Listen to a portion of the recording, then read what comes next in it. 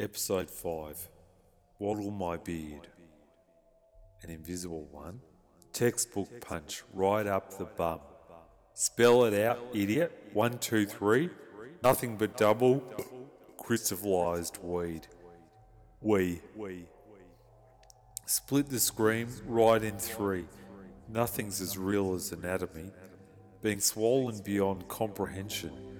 This poo palace needs immediate extension. Whoa, put on the brakes. Put them on real hard. I'm on the edge of my seat. The seat which is watching a tragedy called My Life in Box Hill, my life in the NC, my life on a television set made of broken fecal matter. After having a renegade Richmond mission and introducing a couple of new winners to the nocturnal village, things were looking okay, just okay. For a brief second, I'd been running errands for an Egyptian guy called Vladimir. Now, this was on top of my day job being sleeping in, watching TV, doing freelance pro bono security work, test driving stolen trucks, taste testing fish and chip scraps, and avoiding mirrors and hand soap. Things had been brewing at the NC for quite a while.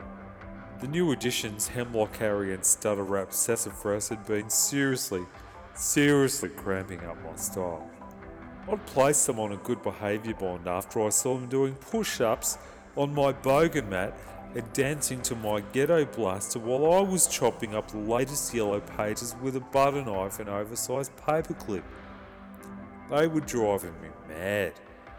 All while Pedal Paradox, Widdersham and Fuzzburn, all them were up to their waists in their normal antics, such as eating my food, watching me videos, stealing me dandruff, and even worse, unintentionally copying me incredible dress code.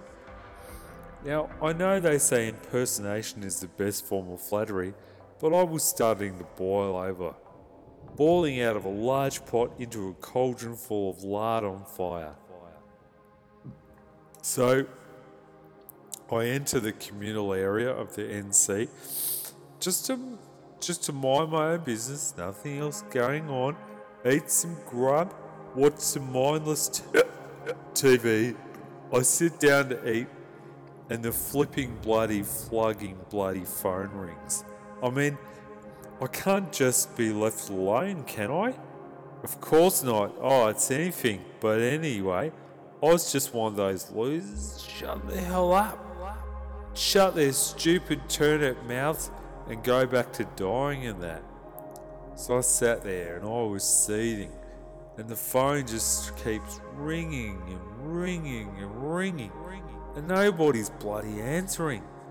And then I'm fed up, so I'll run towards it and I'm screaming, "What is it, you bloody cold-hearted rhino?" They initially sounded thrown until I heard a familiar sound, a sort of soft tone at the end of the phone. And he's like, "Reginald, it's Sally from H.E. Brauhau in Mount Albert. DES Officer Roger Scrutiny mentioned a number of months ago that you were seeking a position in our company. We'd like you to come in for an interview."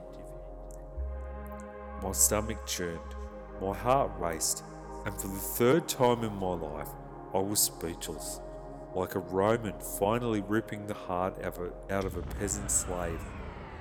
I rose up in absolute excitement. The drought was finally over. Life had come full circle and I finally had my chance to become a city man again. I shrieked in absolute terrified joy, crapping my dacks, crapping my slacks, in innocent bliss. The interview was the next day. I couldn't contain my joy. Finally I could make some money, leave this hellhole, give up the listless dream of being a nighthawk, wear some awesome power suits and get back in the game. The game of rock and roll, death and sick winning. That night I barely slept. I paced my freezing cellar, cleaning my aging white suit with a wet t-shirt and a cobra pen, wondering what it would be like for a better life, a better chance. I finally fell asleep, happy and excited, while burying a real feeling of terror and the chance I may explode any minute into 1,000 pieces. Just then my alarm rang, startling crap out of me as I bolted upright like a sloppy Stasi agent on a steakhouse. I shaved, showered, got dressed, taunted me pathetic housemates as they lay asleep in their own vomit and poopies, hopped in Skeletor, and made the short journey to Montalbert. I was back home, a pretty receptionist in a dusty room, smoke-filled officer with the familiar voices of my old colleagues. Roger the MD stepped out of his familiar smile and said, "Oh, Reginald, how are you going, mate? How's your beast of a car going, my old mate?" I felt right at home. We shot the breeze for a few minutes, instigated some high fives, then drank some ales over a relaxed interview. And he said to me, "Reginald, I just want to apologise how you were treated when you got rid of a while ago back, and we think you should come back. A position has opened up as head of accounts and also head of security. We've just a few losers breaking in, so we need your heavy man antics and intimidation to keep them away. If you want to, the job is all yours. There's also an apartment which has opened up in Kew, near the Skinny Dog. The job's all yours if you want it, mate. What do you say, Geronimo?" I smashed high five 20 times in a row with him and accepted the role. I did a massive burnout as I left there, went up to the Box Hill RSL to down a few schooners, then went back to my rat hole at the Nocturnal Village.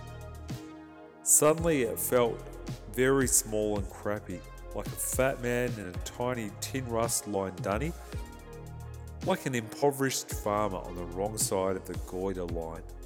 I needed to get out, run like some wind, head for the hillbilly mountains, so to speak.